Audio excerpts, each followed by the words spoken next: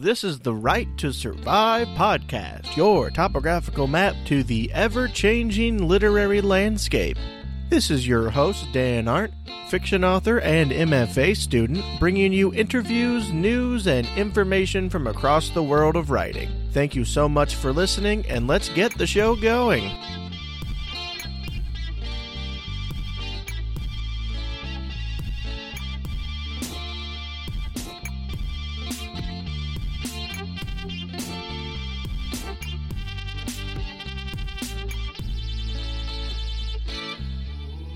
Welcome, you wonderful writers and literary explorers, to the Right to Survive podcast. This is Dan. And this is Bridget. We want to remind you that it is Bi Visibility Week, so we can see you, you can see us, and most importantly, even if Celia is not here, we can see her.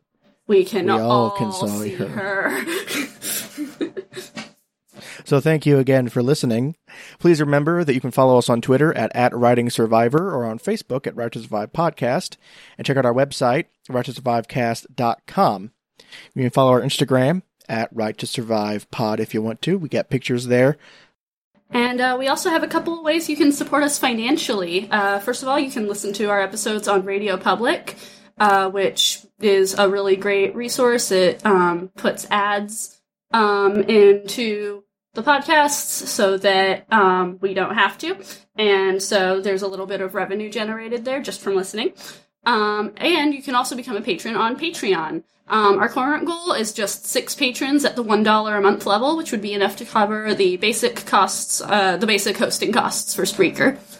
Which, if we do so, we will be getting a special Q&A episode out with lots of questions submitted by those new patrons, as well as a few, listeners in general.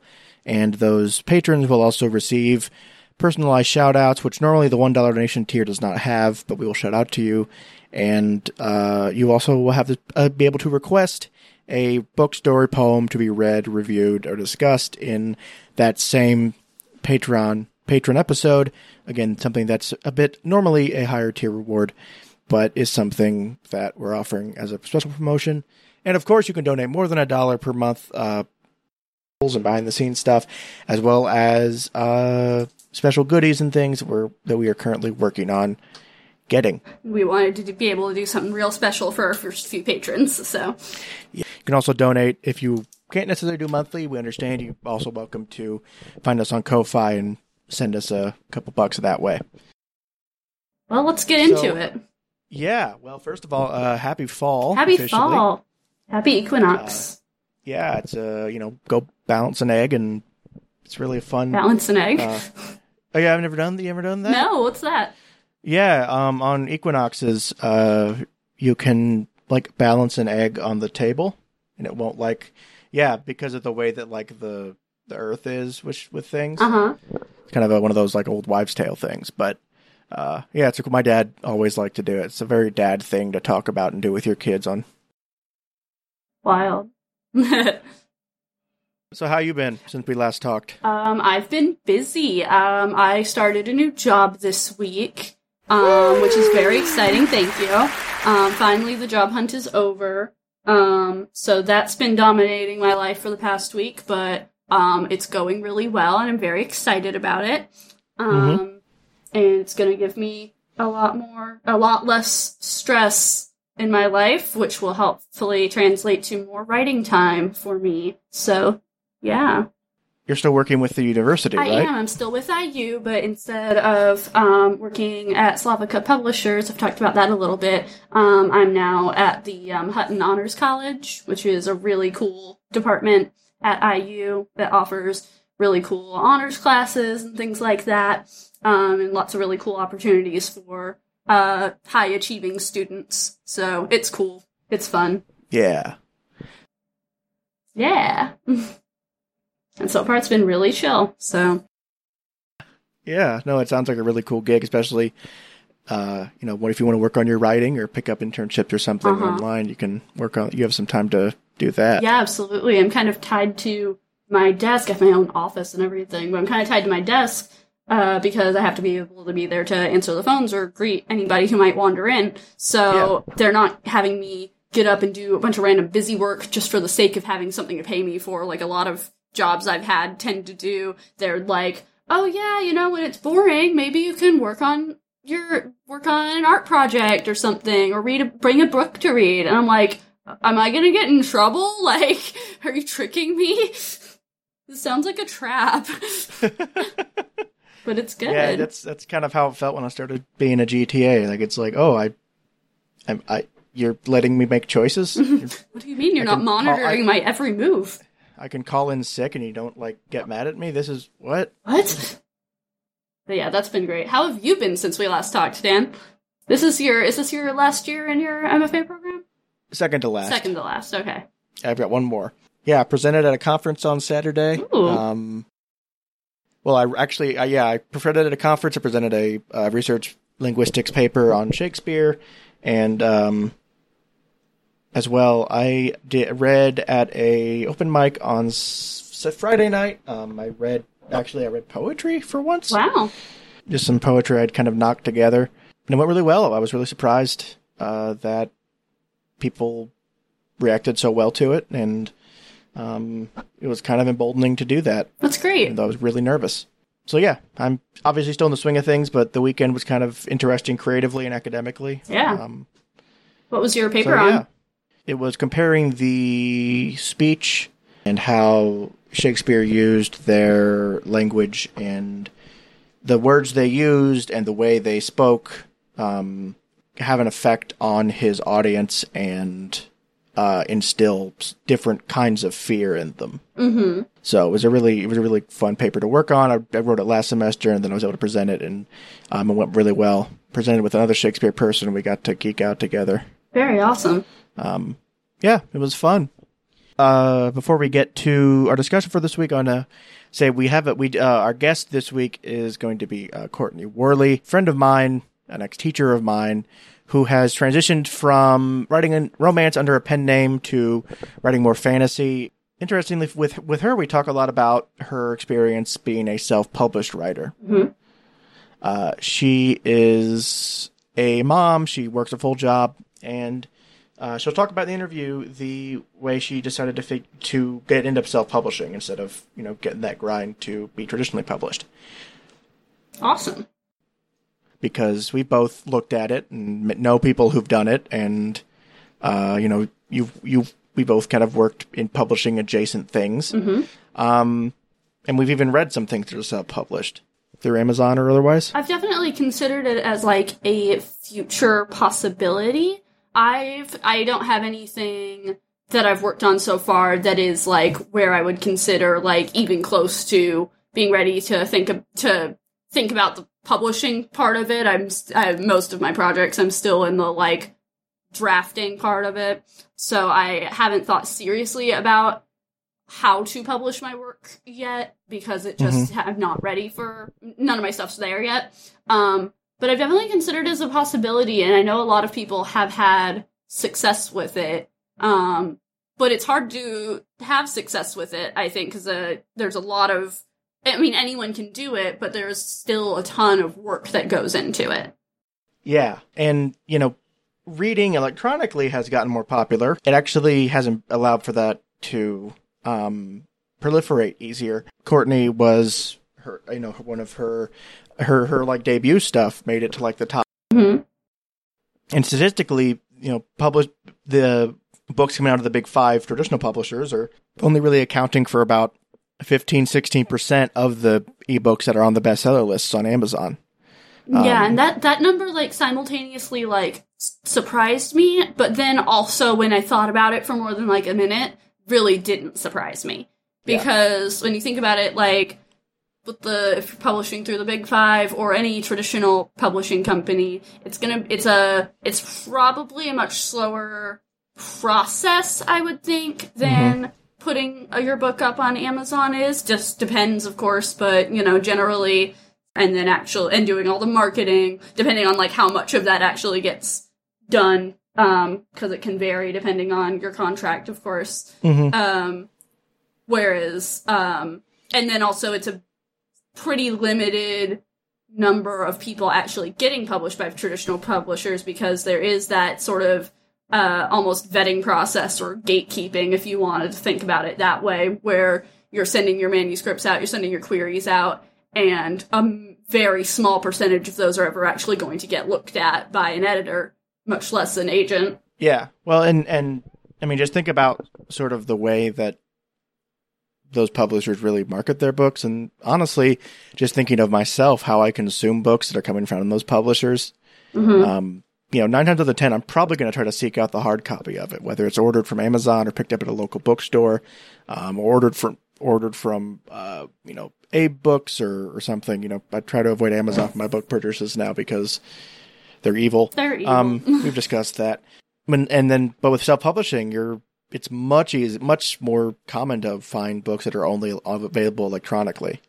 Yeah, no, true, because there's not that added. I mean, making an ebook is a whole process in and of itself that takes a little bit of expertise to do it well and make it, a really functional file, but there isn't that cost of printing that you get with traditional books, and so it's a lot easier for people who are self-publishing and can afford to do a hard copy run. Yeah. But there can be an infinite amount of copies of an ebook out there because there's no cost associated with. Yeah, well, and totally, and I think that the self-publishing revolution, such as it is, happened a couple of years ago, and it's I will say it's not quite as much of a revolution as it once was, simply because the think pieces and scare quotes and like big stuff coming out of like Publishers Weekly and literary magazines and stuff was like print is dead, physical reading is dead, everything's electronic. No one looks at a paper anymore. That's true for newspapers.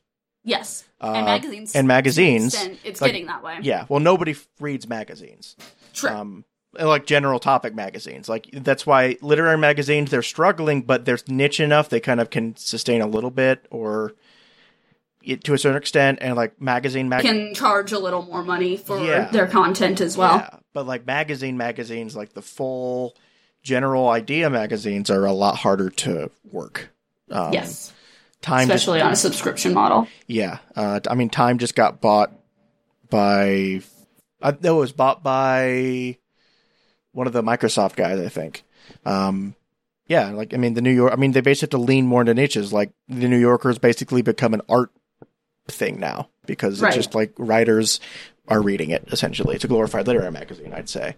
It was always interesting to me to hear that all that, you see it in certain areas, but in publishing and books, I don't know, this might just be me. I have nothing against ebooks. I think it's a great piece of technology and very convenient. But for me personally, I prefer to read physical books for work, and then, I'm on my phone, or I do a lot of reading on my screen if I'm reading fan fiction, I guess. That's a big amount of my reading. At work, on social media, on my phone, playing games or whatever, writing, I'm spending a large amount of my day looking at a screen, and I think that is the case for most people these days, I would say. At least most people around our age, for sure.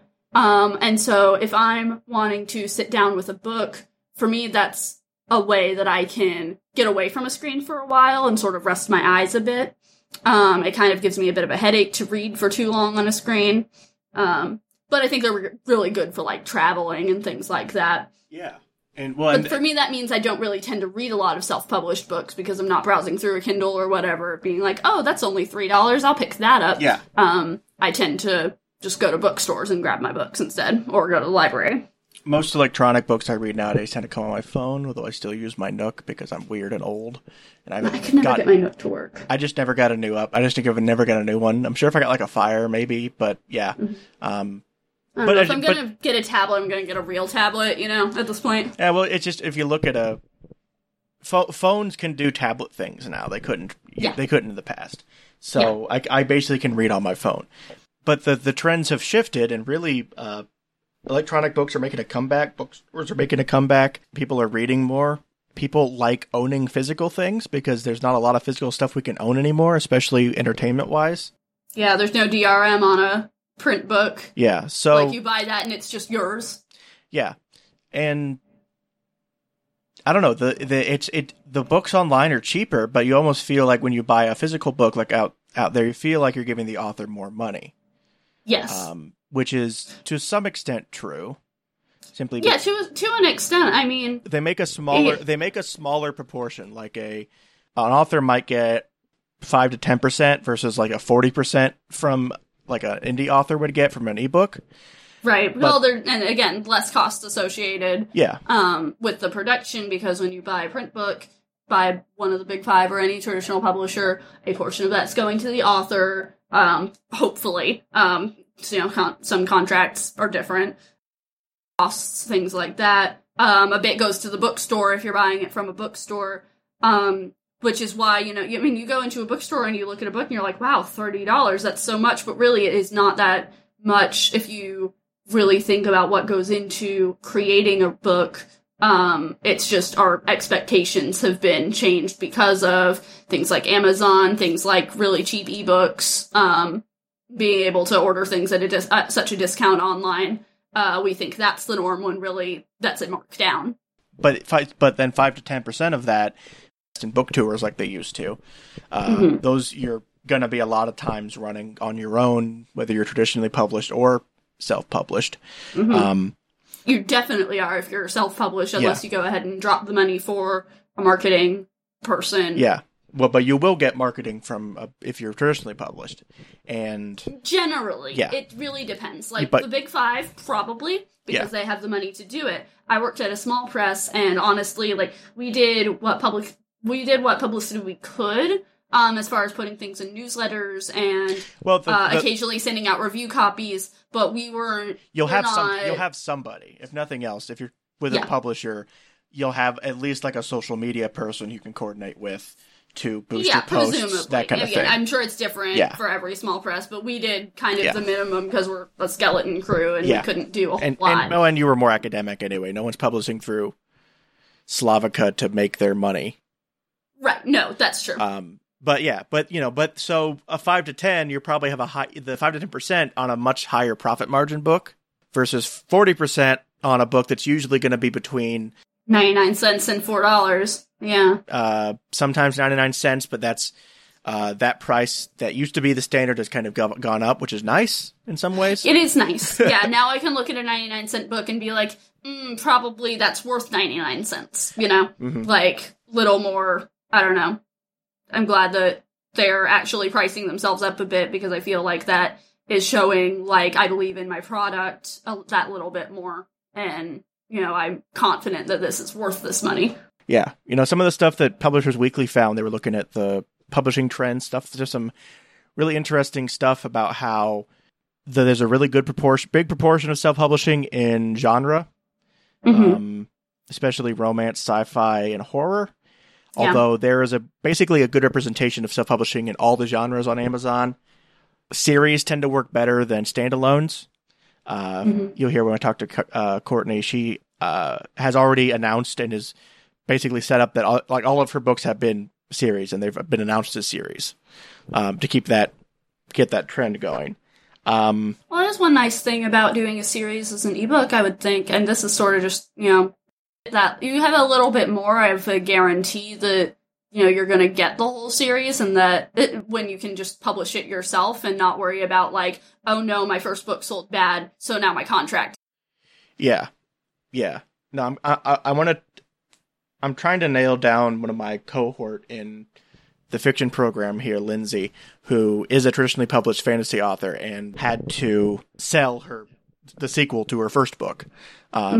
She said, she's told me it's not guaranteed. There's a good chance that you usually get picked up, but it was up in the air. As opposed to if you were self-publishing like Courtney's, you can say, I'm doing 3. So she released the first one in her in her fantasy series as C.A. Worley this month, and she's releasing the second book next month, and then the third book in January. So, more sort of a serial kind of thing. Well, yeah. So you can get them out at whatever speed you want them to, and you might have a better guarantee.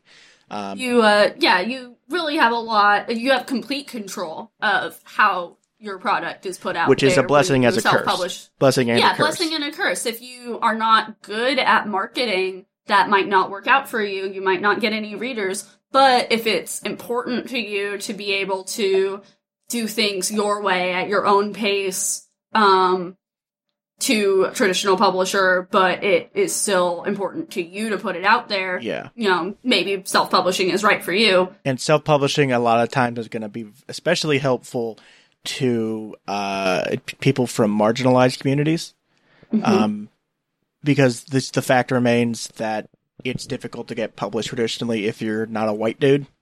Yeah, I think there's a pretty large amount of queer writing in the self-publishing community, just because a lot of the times that is not picked up by traditional publishers. Yeah. It's still somehow seen as a sort of niche, a like special interest genre itself, rather than just a piece of work in any particular genre that also happens to be about queer issues. Yeah, what does exist, it's like Mary's Press with Dancing Girl, attached to Lavender Review.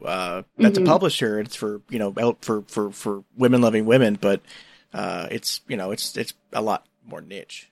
Yeah, whereas like with the Big Five, they might look at your queer romance or whatever and be like, okay, but we already published a queer romance this year. It's completely different in every way to this one, but it's still a queer romance, so to us it's exactly the same, so we're not going to pick it up.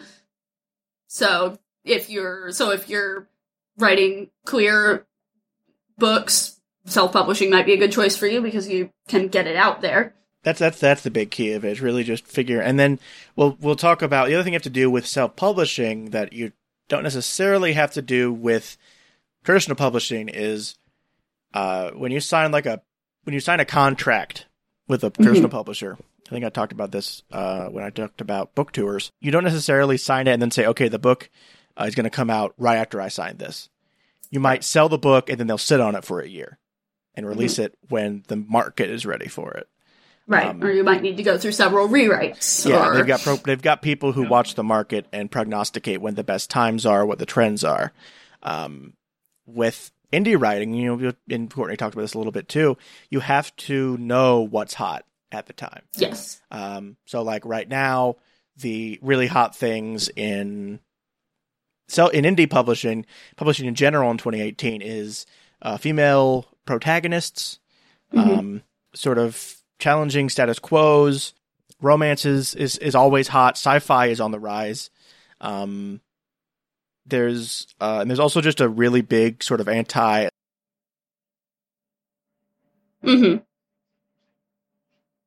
Investing heavily in this, so but you have to keep track of that. You have to know what's going to sell when, and what books sell in September versus March, and know when to release things. Another thing that is a concern with self-publishing is editorial work. Yes. I am pretty strongly of the opinion that that you should not be the only one editing your work. No.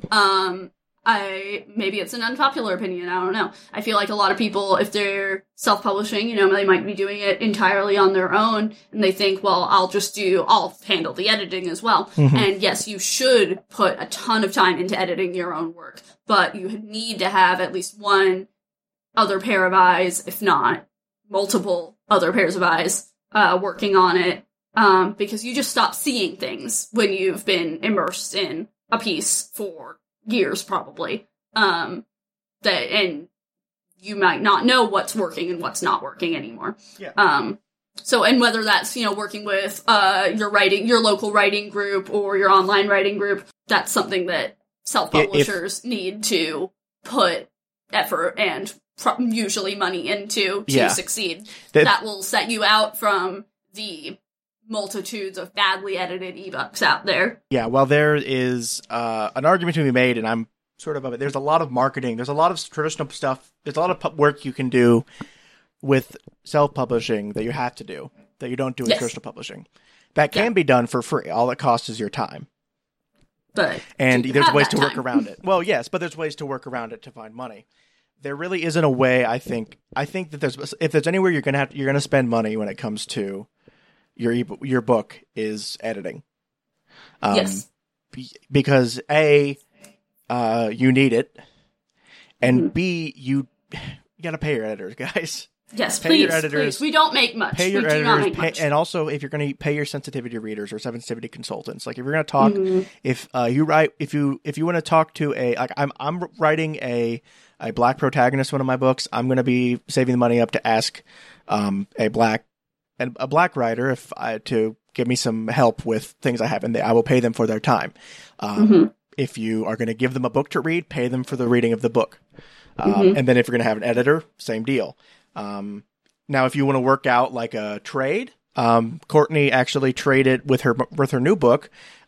She actually did it for another writer. They both edited and beta read each other's books. And so it worked out, and that, that's a form of pay, and that's fine because writers are poor. Absolutely. But pay them. Yes. Cover design, I think, is another really big thing that people might not think about until like the last minute. Even in traditional publishing, people don't think about it till the last minute. I put out a lot of books with Slavica, and I was like pushing till the last second, like, hey, we need your input on the cover. We need materials for the cover. And the amount of people who just didn't even like consider the cover until I bugged them about it was wild to me, because for me, I would be like planning out my cover if I like before my book was even done, probably. Like, I don't know, I think that's important. But that's going to be the first thing your reader sees on the Kindle store or whatever is going to be the cover. And if it's a really bad Photoshop job and not a professional looking cover, I'm going to scroll right by it. Like, you don't want to judge a book by its you don't want to judge a book by the cover, but you do anyway. It's just how it is. Yeah, well, and it's not really the same. So your cover's important, and Courtney talks about her process with it. There's a few different ways to get covers for your books. Most of them take the form of sort of a bidding process for freelancers. Some are better than others. Make sure you do your research. Make sure that the freelancers are being again, compensated well. Look at their portfolios first before you hire someone. Yeah. But Courtney had a great experience with Fiverr. Fiverr. I always said Fiverr. I think she said Fiverr. I don't know what correct. Just make sure you're doing everything as ethically as you can. Which is another benefit too, admittedly, to self-publishing, is you can have control over the production of your book. Absolutely. There is Aaron on My Harry is published with a couple different sides of things. D. Alexander Ward has, Mary Miriam and Tara Shea Burke have. It's just sort of wherever your stuff can land. Sometimes you'll have stuff that's too weird for traditional publishing, and sometimes you won't. So there's no shame in being a hybrid author. Sure. Maybe you're under a pen name or something for your self-published work. Yeah, very common. Courtney Worley is a author, mother, teacher, business person extraordinaire. She has published multiple series of books. She has published the Persimmon series and the Shadows Inc. series as Cass Alexander, and as well as We're Not Right, a nonfiction story about her relationship with her parents, written with her brother. Her newest book is The Wolf King's Bride, the first in the Fate of Imperium series under the name C.A. Worley. Be back here in a bit.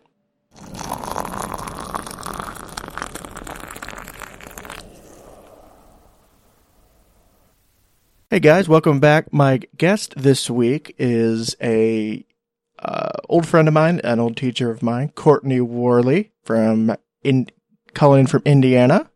Hello. Courtney has recently published a novel, her first actually under her own name, the first of the Fate of Imperium series, titled The Wolf King's Bride.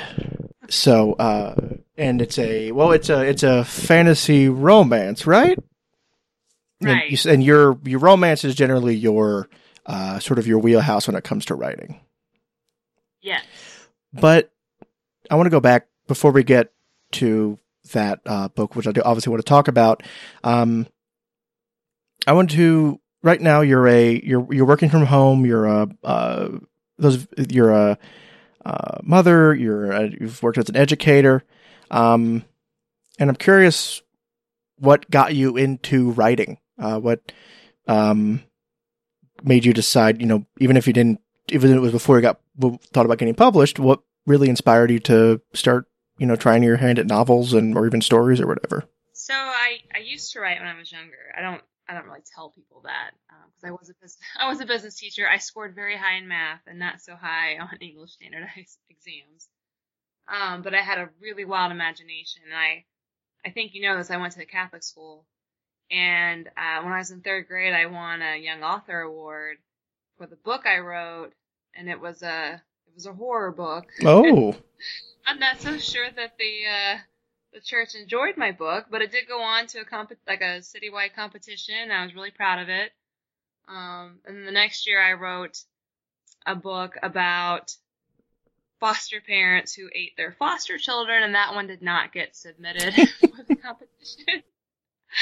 But I was really proud of that one as well. So I was reading Stephen King at a very young age. My mother did not censor what we got from the library.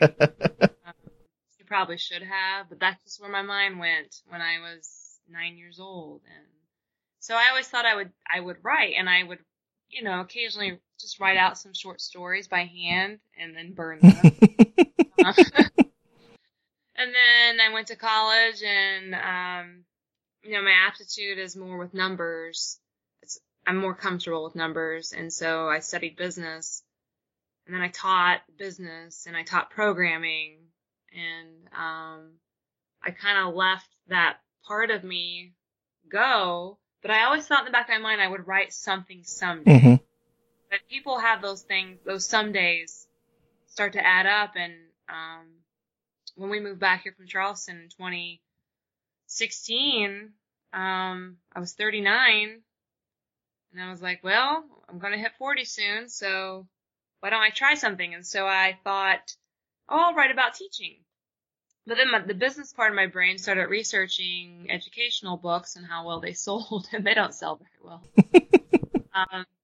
And then I'm not surprised, or I wasn't surprised when I found out that the romance market, it's a $1.1 billion a year industry. And I've read some pretty crappy romance. Yeah.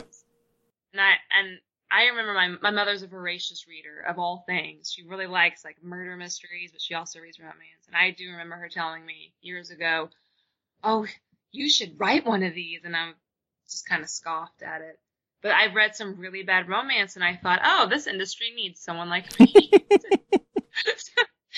I have no problem or no issues with self-worth, Dan. I think.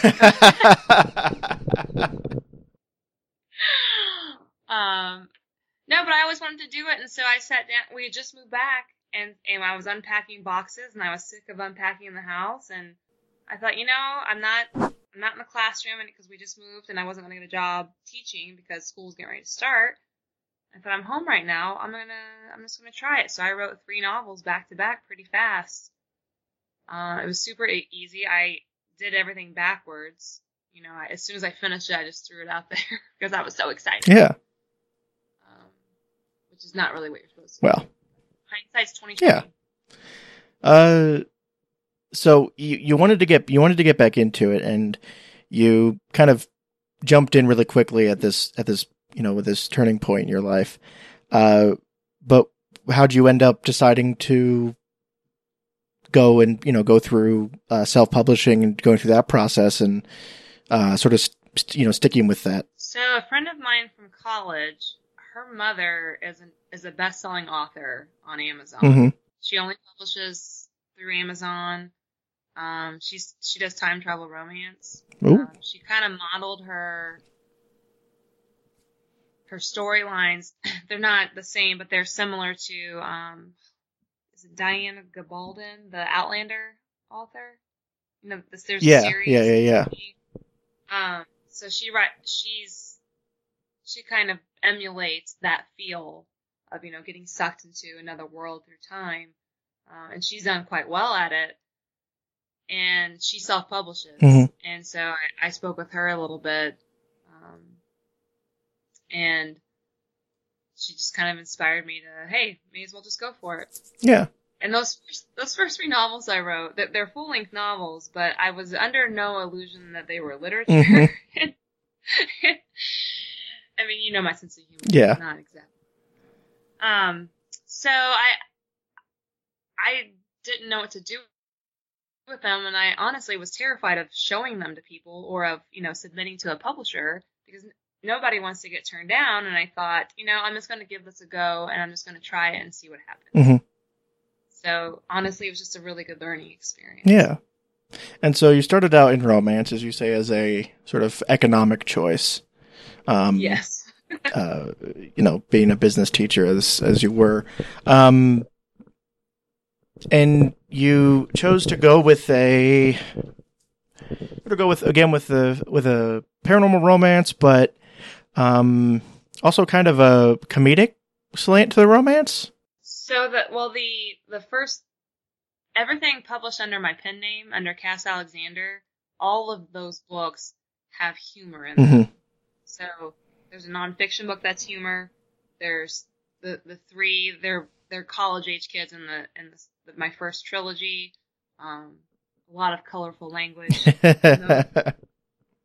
And then I wrote 4 novellas for a series called the Shadow Inc. Yes. Series. Mm-hmm. And all of those are, let's just say I wouldn't put those books in my mother's hands. Yeah, no, just looking at the descriptions. Yeah. Yeah, and the Persimmon series is the trilogy of full novels that you've written, and then just to keep things straight for people so they know what they're going for. You know what? Why do you choose to? As you've mentioned, as I know, you have a sense of humor, but romance doesn't necessarily, as a genre, always have a sense of humor. So I'm curious why you chose to sort of take that approach to the genre. Why let your humor sort of leak into the point where it's a part of the story as much as the sex and the everything else. Right. So that first book, all three of the Persimmon series are very loosely based on my time at Hanover College, and the characters are totally fictional, but there were a lot of funny things that happened in my life during my college years, like interactions with my family. My father thought I was a lesbian, which is, not really a joke, but like he really believed it, and nobody wanted to tell me. Mm-hmm. Like I even write about that. That's in the fiction book as a scene. Mm-hmm. And then there's a whole chapter dedicated to it in the nonfiction book called something like "Welcome Home, Dad Thinks You're Gay." And I mean, comedy. You've been in my classroom. That's just, it's ingrained in my personality. So what I did with that first book, people do say write what you know. Mm-hmm. So I've just thought, okay, I'll be able to crank out a bunch of words if I write some things that I know, which is funny.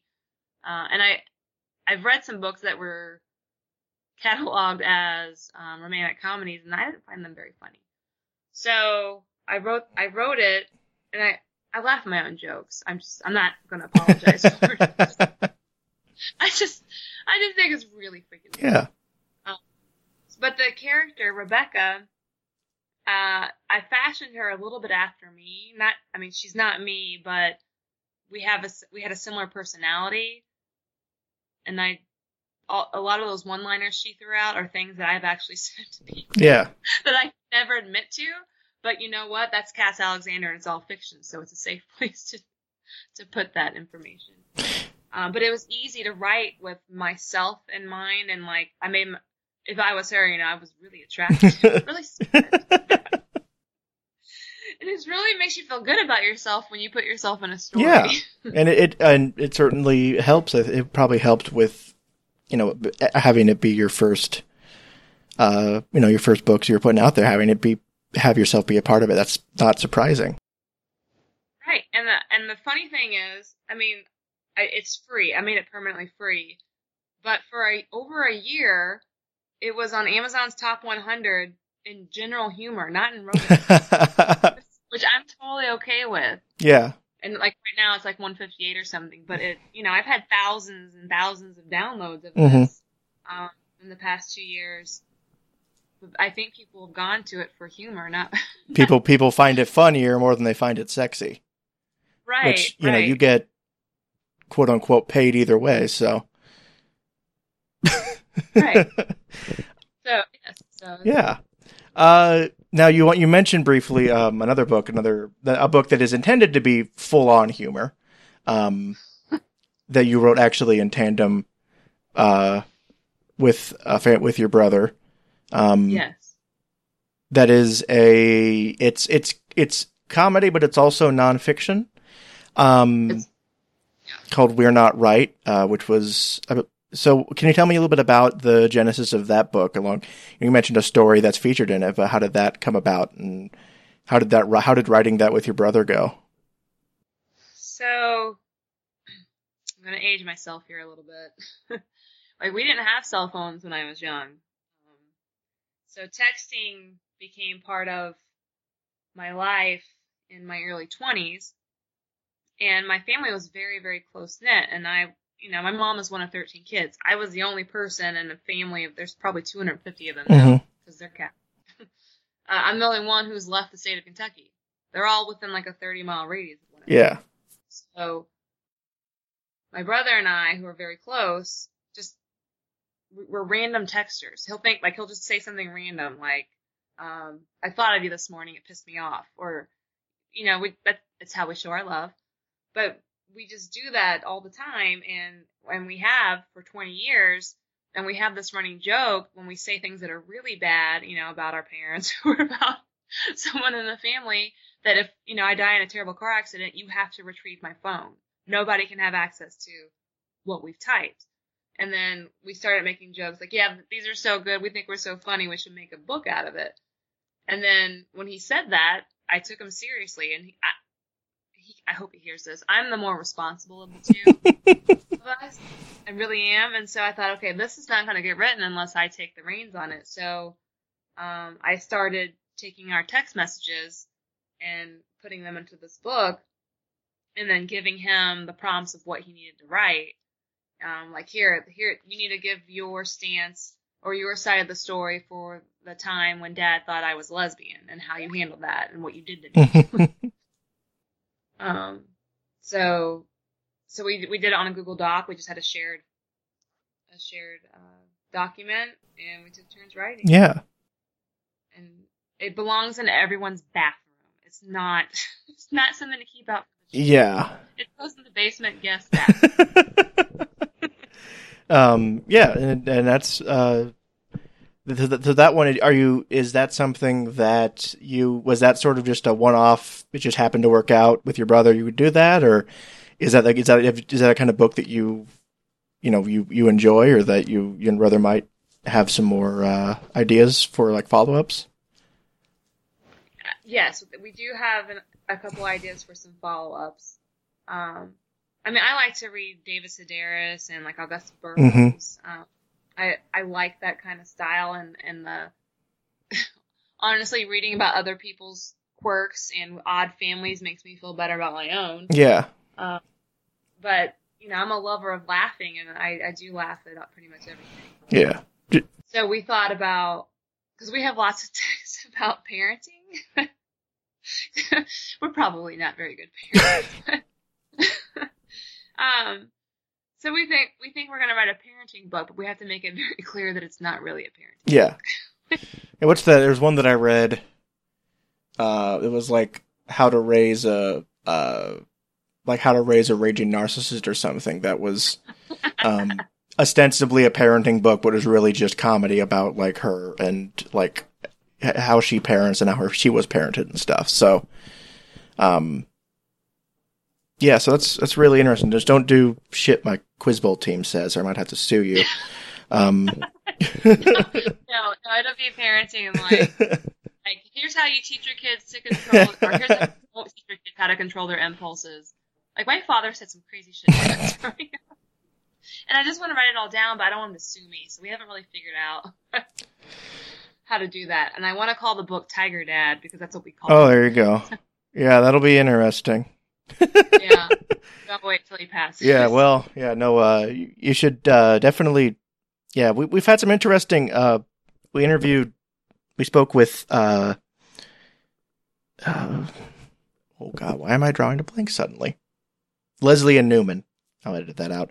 So with Leslie Ann Newman, and she also writes a lot on her parents as a poet, and has a complicated relationship with them, much more seriously than you did. But it's always interesting to hear when people talk about their parents and their writing. Yeah. But let's go to the present now.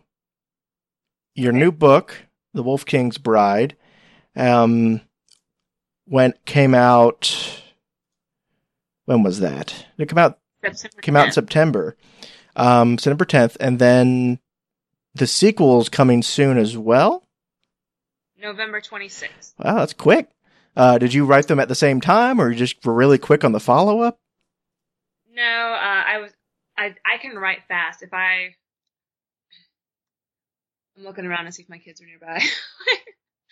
If my kids leave me alone for a little bit.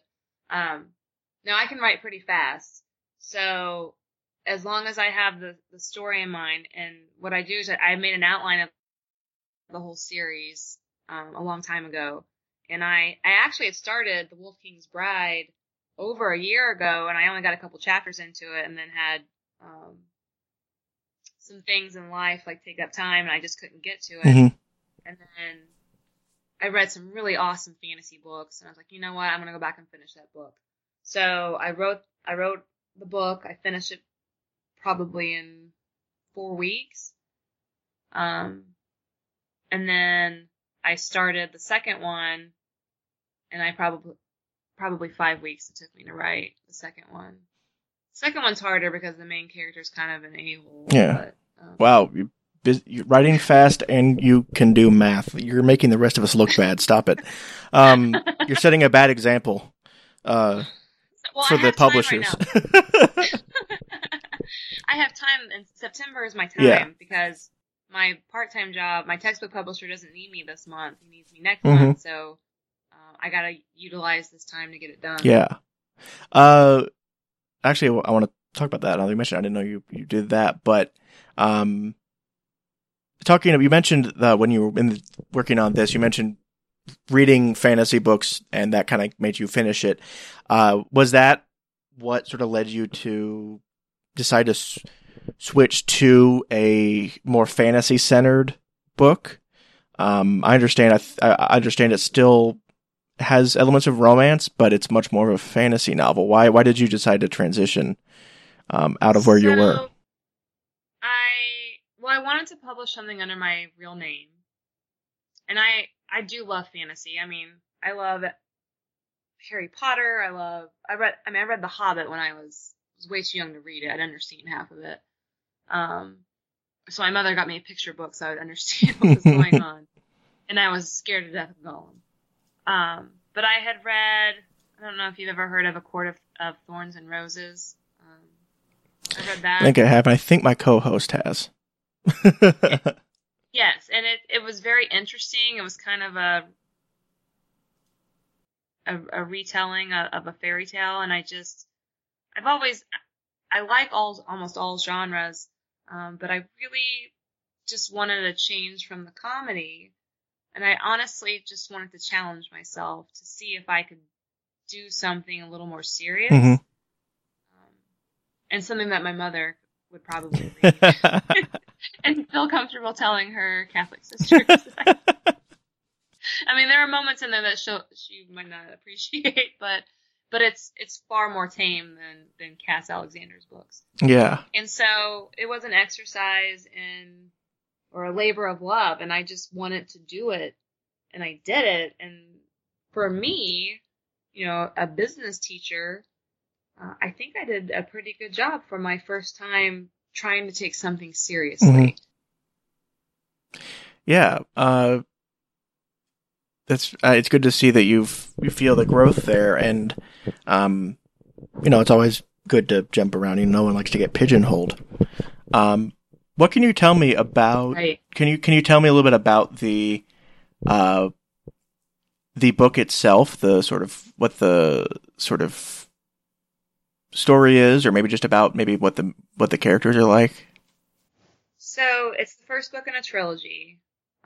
And each book centers around a different sister. So the land. It's a land of Imperium. That's the name of it's this continent that nobody knows about. It's hidden in a mist. And Kellen is the Wolf King of the North. Mm-hmm. He's the hero of the story. And he is betrothed. I'm very interested in arranged marriages. I've read a couple historical pieces Mm-hmm. the past couple years, and it's a little infuriating to read about the history of arranged marriages and how those turn Mm-hmm. out. But I'm interested in them.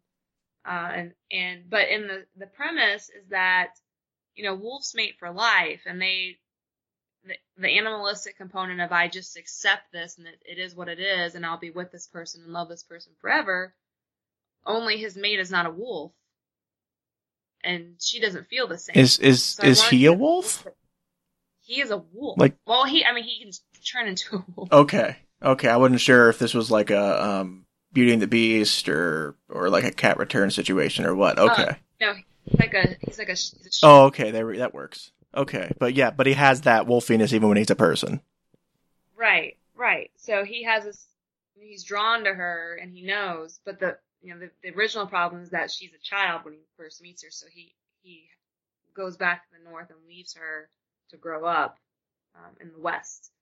And so when she turns 20, they marry, and he's very excited, and he thinks he has everything he wants. He brings his beautiful wife home.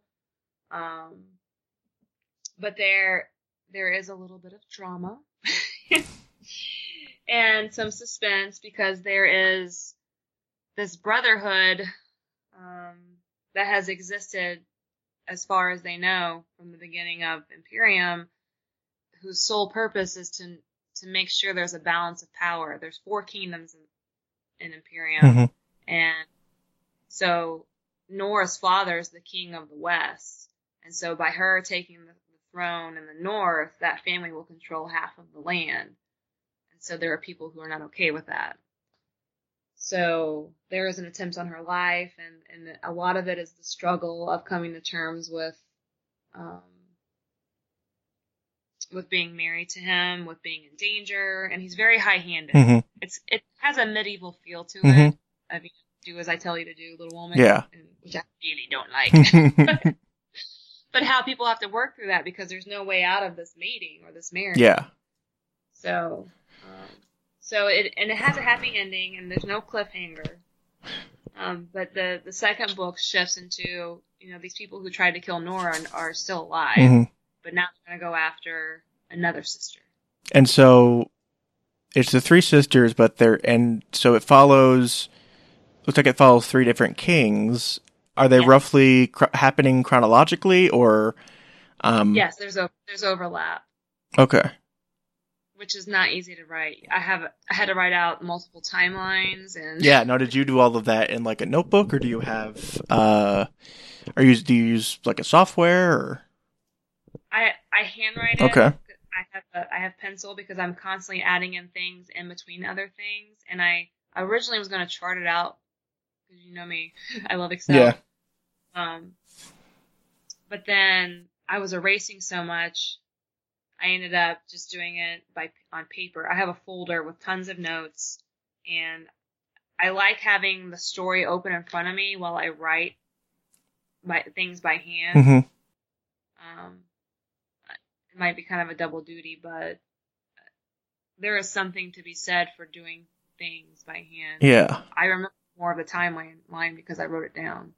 Yeah. Yeah, and you definitely engage with it more when it's like that. People make all these programs and stuff that do things, but it's hard to beat that. Right. We'll talk a little bit about working as a self-published author and working through Amazon, and you've said you did some research into it and spoke with people who had success on there. Are there some things you've had to do when you've been working with this sort of author that you didn't expect, or that is a little bit different from when people think of publishing, what they might have to do if they were self-published? So when you self-publish, unless you have the money to pay people to handle your releases or do marketing for you. It's really up to you. You do everything. And it can be a full-time job just maintaining your social media and trying to connect with readers. Honestly, that's been the hardest part. Mm-hmm. I didn't have a platform at all when I wrote that first novel, but I didn't really know what I was doing. And that's okay. It's a learning process. And the thing with self-published authors is it just everything just takes longer because you don't have that machine behind you with already having 200,000 readers on a newsletter who's going to get your book in front of their faces. Mm-hmm. So you have to figure out how to do that. So I've spent a ton of time reading articles and looking at data and what kinds of ads work because I'm enjoying it, but I am not dumping thousands of dollars into marketing. Yeah. I would rather go get one reader at a time, and that's kind of what I'm doing. I don't mind that. Yeah. So it seems like there's a lot of research that's gone into being a self-published author that people don't necessarily think of having to do when they're getting their books published. Right. How does editing work? I know with when you've got something published through an agent or something, usually you'll go through an editor to get it polished up. But is that something that you do, or do you have an editor you work with, or? So when I have a fellow author who helps me out, but with my first publications, with all the Cass Alexander publications, I did everything myself, and then I had a friend who was a teacher who tried to proofread for me, so if you read them, there might be typos, but I didn't really care enough to go back and fix that. Mm-hmm. I think they're fine because there was another set of eyeballs on them. But this time I was more diligent, and again, I'm not willing to fork over a lot of money to pay for an editor. Yeah. So I have like a beta reader, someone who can see if the storyline makes sense or if it's confusing. Mm-hmm. And it's just another author that she also needed a beta reader, and so we just help each other out. Yeah. How did you find your beta reader? She actually found me. I think I was having a discussion on Twitter about what a pain in the ass it was. How much I hated editing. Editing's the worst. I feel like once you write the story, it should just be done. But then if you go back 2 months later and read it, then you realize, oh yeah, none of this makes sense. Yeah. But she just saw the thread I had going, and she reached out to me. She messaged me, and she said she needed help too, and didn't want to fork over the money for it if I'd be interested. And so we just trade off. Hmm. And then sticking with the with this question of the extra steps you have to jump through, how does the design and the cover art especially, how has that worked when getting that figured out for your books? So the nonfiction book, I made the cover. It's a picture of a text my brother actually sent me. Mm-hmm. And the cover's pretty simple. I did that on Canva, which is free if you're not using any of their stock art. Yeah. For the covers of the romance novels, I went on Fiverr. Have you ever used Fiverr or seen Fiverr? Fiverr? I think I've heard of it. It's a wonderful place. It's a marketplace where designers can come in and say, for $5, I'll get you a stock image. For $10, I'll do this. For $15, I'll do this. They just have all these options, and you can pick and choose what you want, and you can see their portfolio.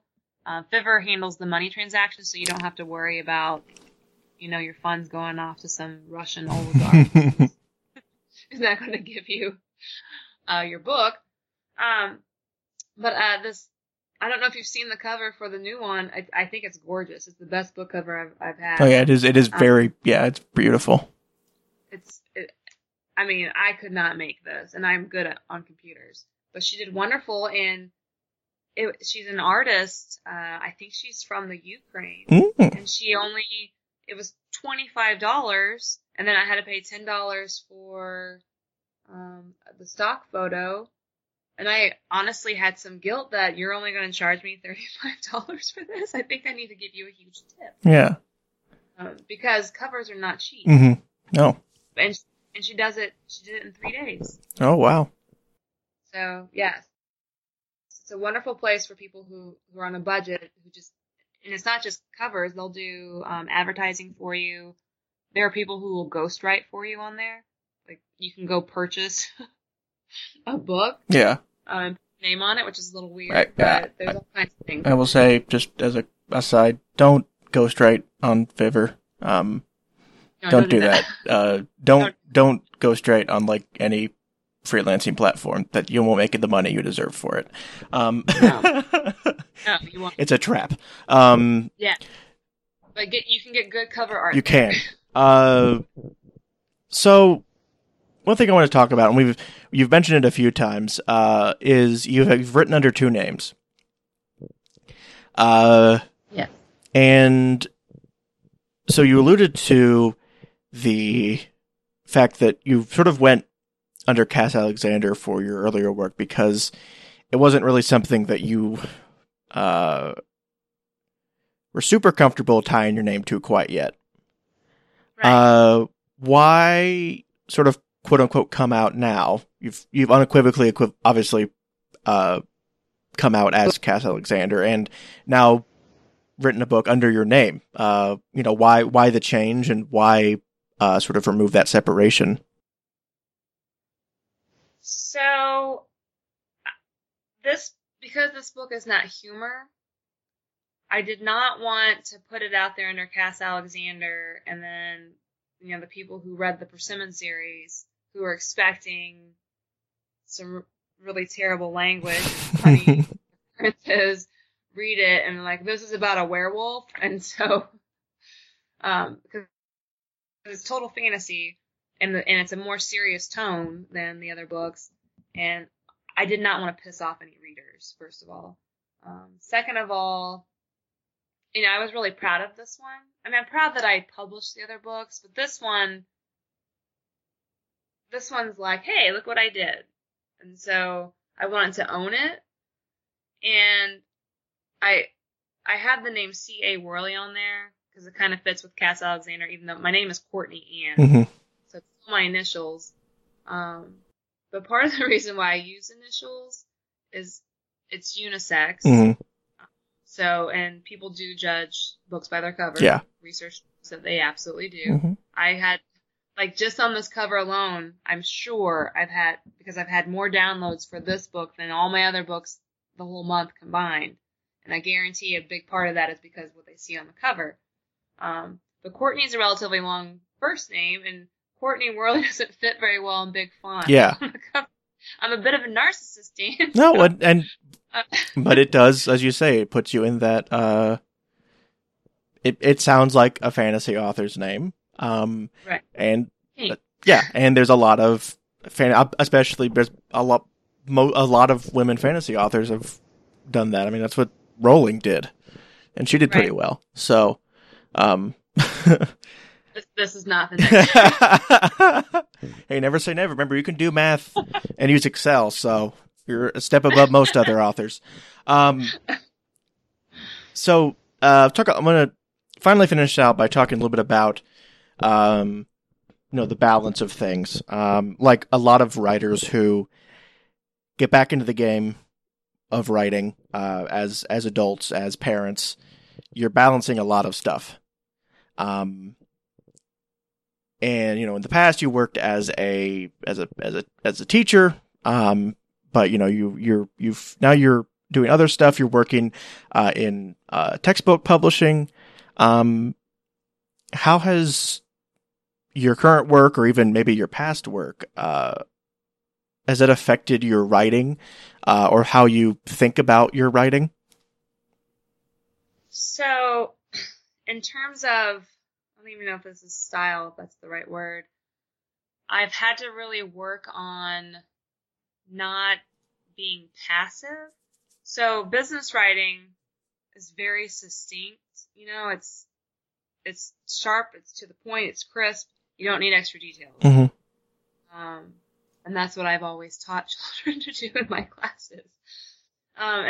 You can't have a passive voice of, this was this, which is the shortest way to say it.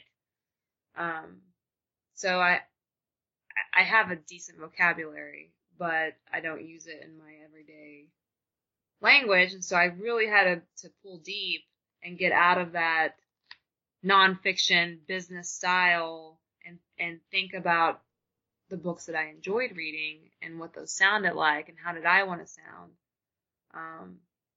And in terms of the time management when going through the writing process, it goes in spurts. Like I could stand at my computer for 8 hours and just type until I have to stop. Mm-hmm. The next day, like this weekend, I'll be with my oldest son can you believe Griffin's 13? Oh, good. My oldest son is 13. And he's on a travel soccer team, and we're going to be gone Friday, Saturday, Sunday to a tournament in Ohio. And, I'll take my laptop with me, so if I get an hour before we go to bed on Saturday, I might be able to type a little bit. But it has to go in chunks. I just have to be diligent about when those times pop up. Yeah. I have to do. And I honestly, because I do work for a textbook publisher, I kind of have to flip my frame of mind when I open up the fiction writing. Mm-hmm. I'm like Beyonce on stage where I just take on this whole other persona. Like Beyonce, humble as ever, humble as ever, Worley. Don't act like that. You work with a textbook publisher. Is that something that's has that given you any sort of idea of publishing in a broader sense, like how it's not obviously the same, but have any of your writing affected your work there, or learned anything about publishing while working that job? I have learned. I mean, number one, just how big publishers are, and just how far their tentacles can reach. And I don't mean that in a negative way, because there's some excellent publishers out there. But the nature of who I work for, I deal with all educational materials. Mm-hmm. So, it hasn't really influenced me. Yeah. But I'm just kind of boggled by the business side of it, mm-hmm. and how efficient they can be, and just how huge they are. Yeah. Yeah, no, and that's why it's daunting when you get traditionally published, and then it's also double daunting when you're not, and you're doing all that work on your own. You see they've got like departments of people to figure out to figure covers out. Right. They might still use underpaid people in Ukraine, but they have a whole department doing it. I tipped her really, really well. No, I felt guilty. No, you're fine. You probably paid better than a big company would anyway. Yeah. So yeah, how do you work from home? Is it ever tempting to, do you write while you work? No. Or do you just do you keep things pretty delineated even though you're just at home? I can separate things pretty easily. Okay. So, like, if I had, like, sometimes I have to annotate portfolios, and that takes like 20 hours. Mm-hmm. I'll just set a schedule, like, okay, I'm going to give 5 hours today to my annotations, and then I'm going to cut off and just do 1 hour of either social media or marketing or writing. Mm-hmm. But I have to really tie myself to that clock, because I only have a finite amount of time, because when my kids get home off the bus, then I have to wear the mommy hat. Mm-hmm. And so my evening starts at like 3 o'clock. Yeah. Because that's when. So we are running close to time, But I do want to ask if you have any tips or advice for people who wanting to self-publish, whether they're, young and starting out, or people who might be more in a similar situation, who are, adults or moms who want to start out and try their hand at at writing as well. So I think the biggest obstacle, aside from everything that comes after publishing the book, the biggest obstacle is just forcing yourself to take the chance and to do it, to get something on paper. Mm-hmm. Because once Real Me announced on Facebook that I had published this book, I had people respond in the comments. I had private messages sent to me. Oh, I always wanted to do that. Or I have this story idea, and what do you think of this? And so many people have great stories in their heads, and they just sit on them because it is scary to put yourself out there. Mm-hmm. But it's just a matter of get something down. And the more you write, the better you get. And I think because I wrote those books under Cass Alexander, even though this book is completely different, my writing is better. And I would never consider myself, quote unquote, a writer, but it made a huge difference in thinking through a story, through the plot, through how you word things. So just get it down is the first obstacle. Yeah. And that seems to tie into the sort of motto that you've got on your website of be brave. Yes. That I really like. I think is something that is important for authors, whether you're wanting to self-publish or just or even be traditionally published, like I know a lot of our listeners look at as well. And so you're currently working on the final chapter in The Fate of Imperium, which will be due out next year, correct? Right. Is there anything else that you've got in the works? Have you started thinking about another series, or trying to go back to comedy, or? I've got another series started. I've got probably 11,000 words written in the first book. It is comedy, but it's also fantasy. So I could feel like I can be more of it's probably going to be released under Cass Alexander because the language is also very colorful, as is the theme for my other book. But it is fantasy. Maybe more of an urban fantasy because she lives in real time. And guess where she's from? She's from Kentucky. Well, there you go. Yeah. But I started that one, and that one I think is going to be fun to write. Yeah. But I got to finish the series first. Oh, for sure. Yeah. That's the biggest mistake any writer can make is if they try to write all their ideas at once and nothing gets written. Right. Where can listeners find you if they want to connect with you on social media, or tell you how much you'll love your books, or however it might happen? Well, my home address. So I'm on Twitter. I have a Cass Alexander handle. I have a C.A. Worley author handle. Mm-hmm. I have Facebook pages, Cass Alexander Books, and then C.A. Worley author Facebook page. I do have Instagram, but I really haven't figured out Instagram. I mean, I know how to use it. I know how to program a computer. I can use Instagram, but I haven't figured out the strategy for it yet. But Twitter and Facebook would be the best ways. And I do have 2 blogs going, but I think the easiest way to find me is through Twitter or Facebook. Yeah, and your books can be found basically anywhere Amazon, anywhere you can find basically books. iBook, Kobo, yes. And they're both you can get them. They're electronic. You can also get them physically as well. They're paperback. Right. I have. There's ebooks and I have things in print. Okay, that's very cool. And yeah, well, again, thanks for coming on and talking about your experience. I think you're one of the first self-published people we've had on. Awesome. Thank you for having me. Yeah. And, we'll keep us updated as things go along. And, maybe we can talk more in the future.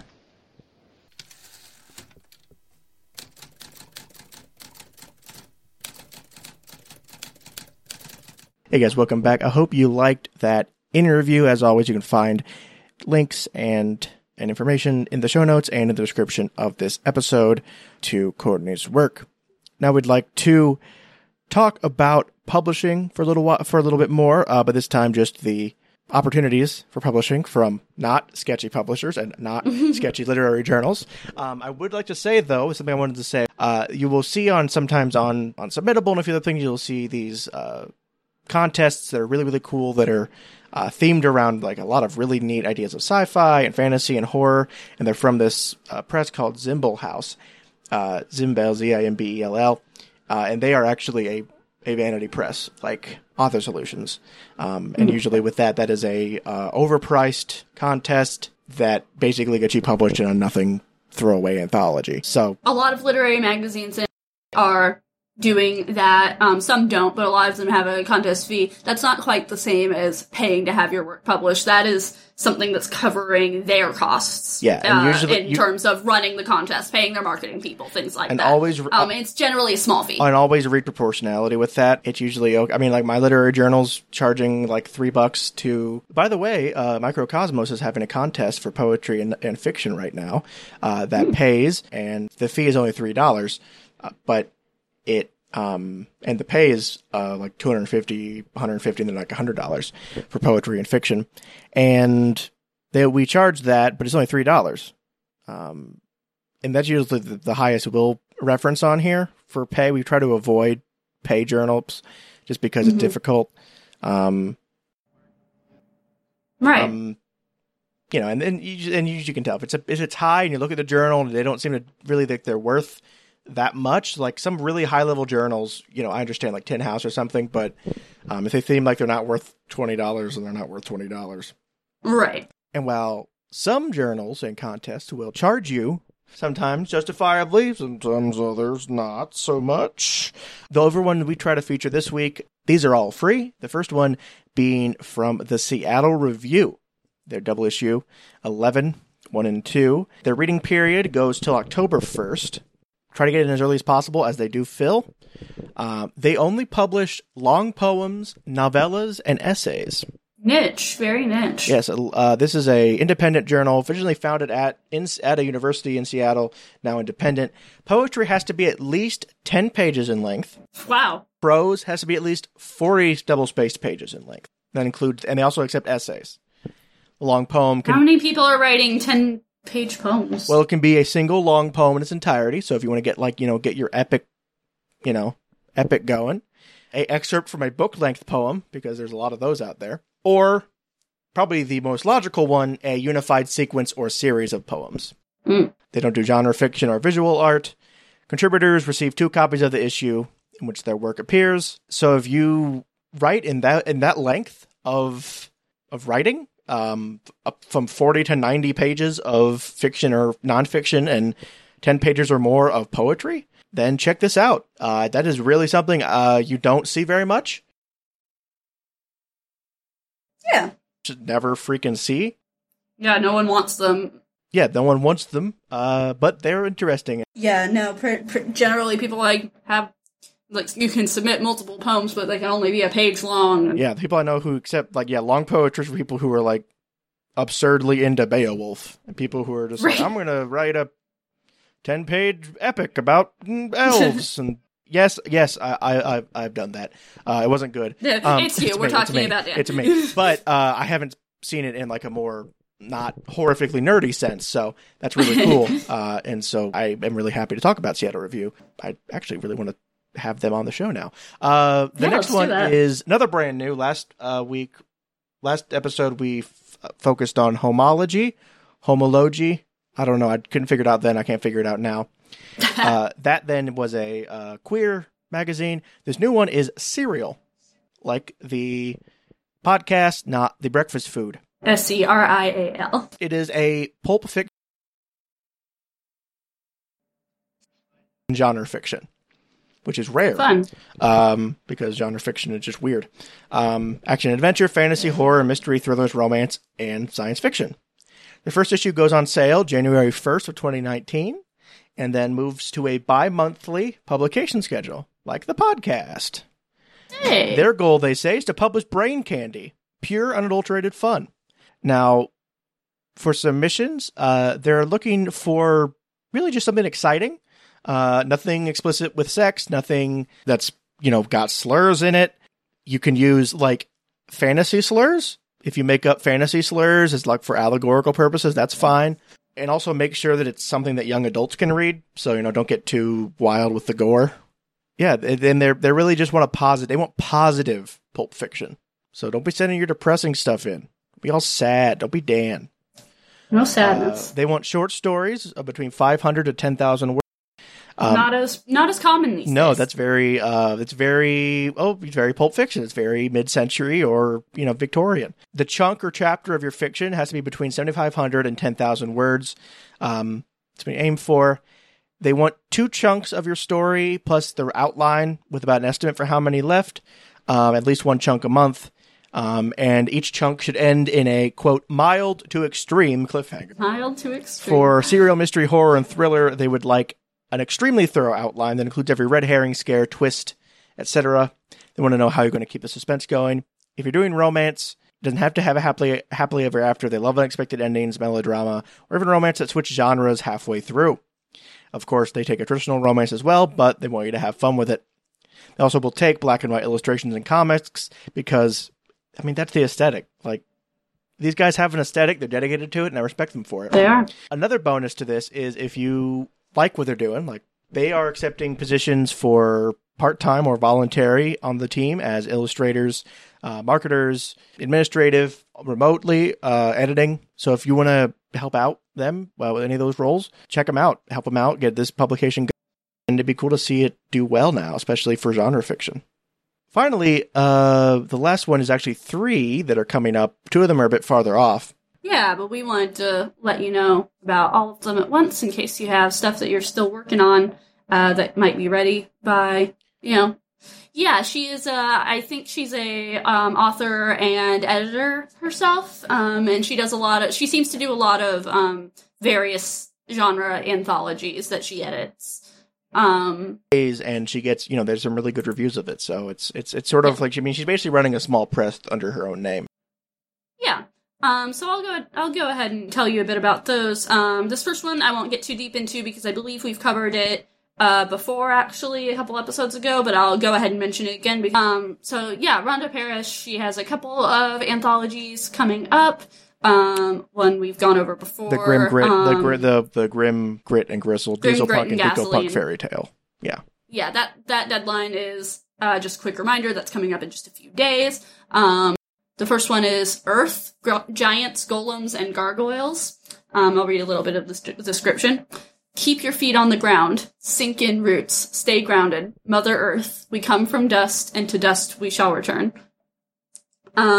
So she says, I want to explore the many facets of this often underestimated element and the creatures associated with it. So, it will be filled with stories of every kind of earthy creature you can imagine, not only those listed in the subtitle, looking for trolls, dwarves, dragons, goblins, ogres, orcs, earthen beasts no one has heard of before. Yeah, I just saw that as soon as I was like, okay.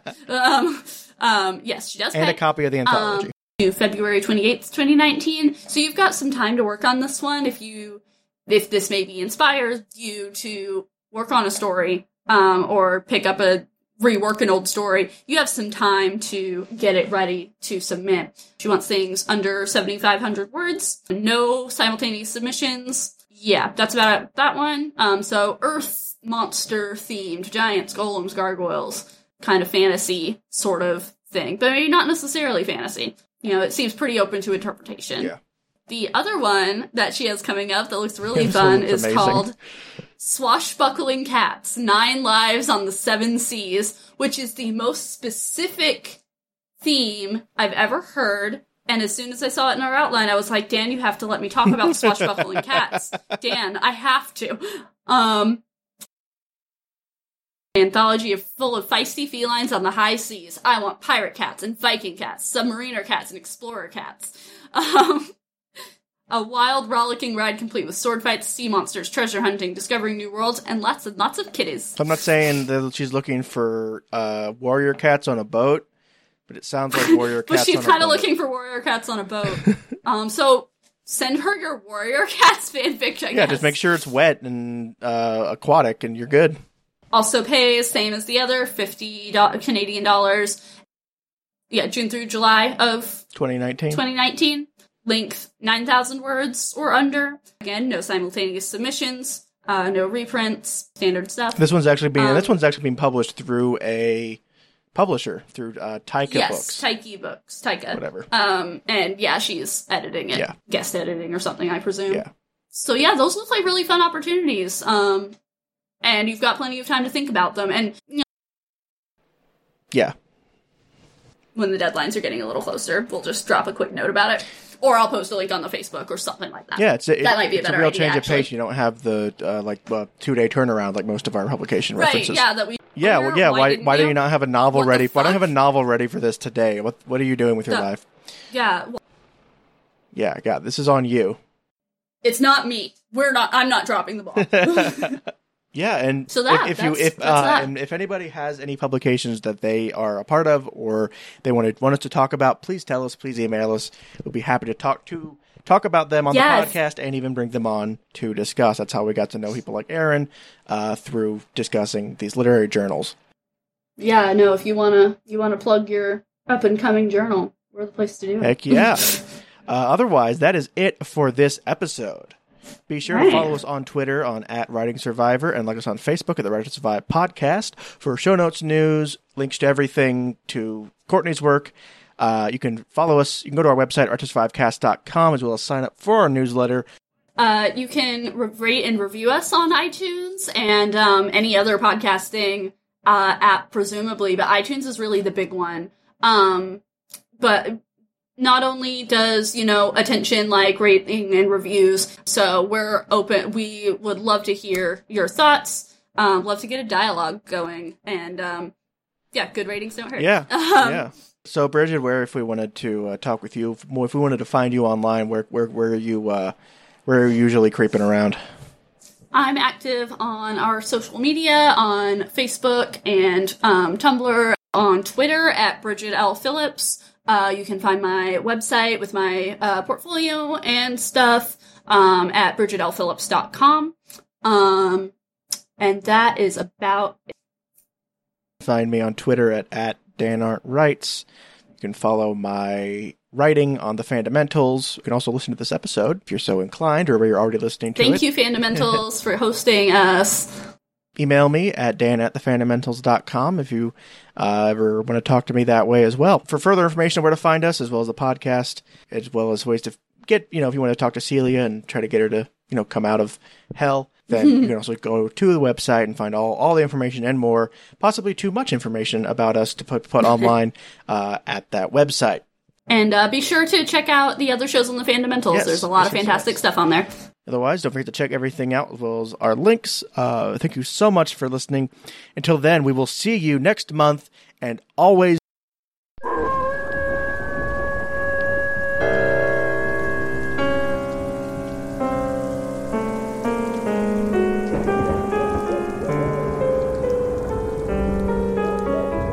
Did you hear something?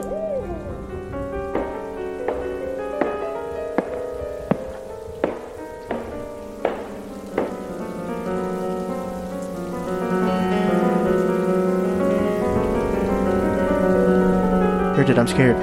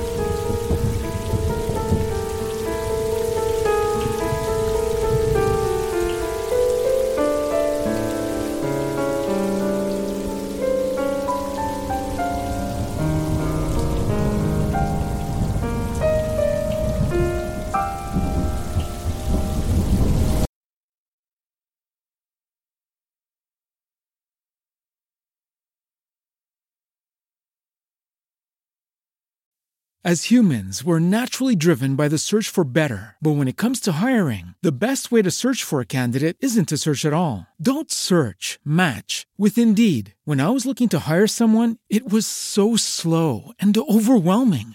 I wish I had used Indeed. If you need to hire, you need Indeed. Indeed is your matching and hiring platform with over 350 million global monthly visitors, according to Indeed data, and a matching engine that helps you find quality candidates fast. Ditch the busy work. Use Indeed for scheduling, screening, and messaging so you can connect with candidates faster. And Indeed doesn't just help you hire faster. 93% of employers agree Indeed delivers the highest quality matches compared to other job sites, according to a recent Indeed survey. And listeners of this show will get a $75 sponsored job credit to get your jobs more visibility at Indeed.com/podcast. That's Indeed.com/podcast. Terms and conditions apply. With Lucky Land Slots, you can get lucky just about anywhere. Dearly beloved, we are gathered here today to... Has anyone seen the bride and groom? Sorry, we're here. We were getting lucky in the limo and we lost track of time. No, Lucky Land Casino, with cash prizes that add up quicker than a guest registry.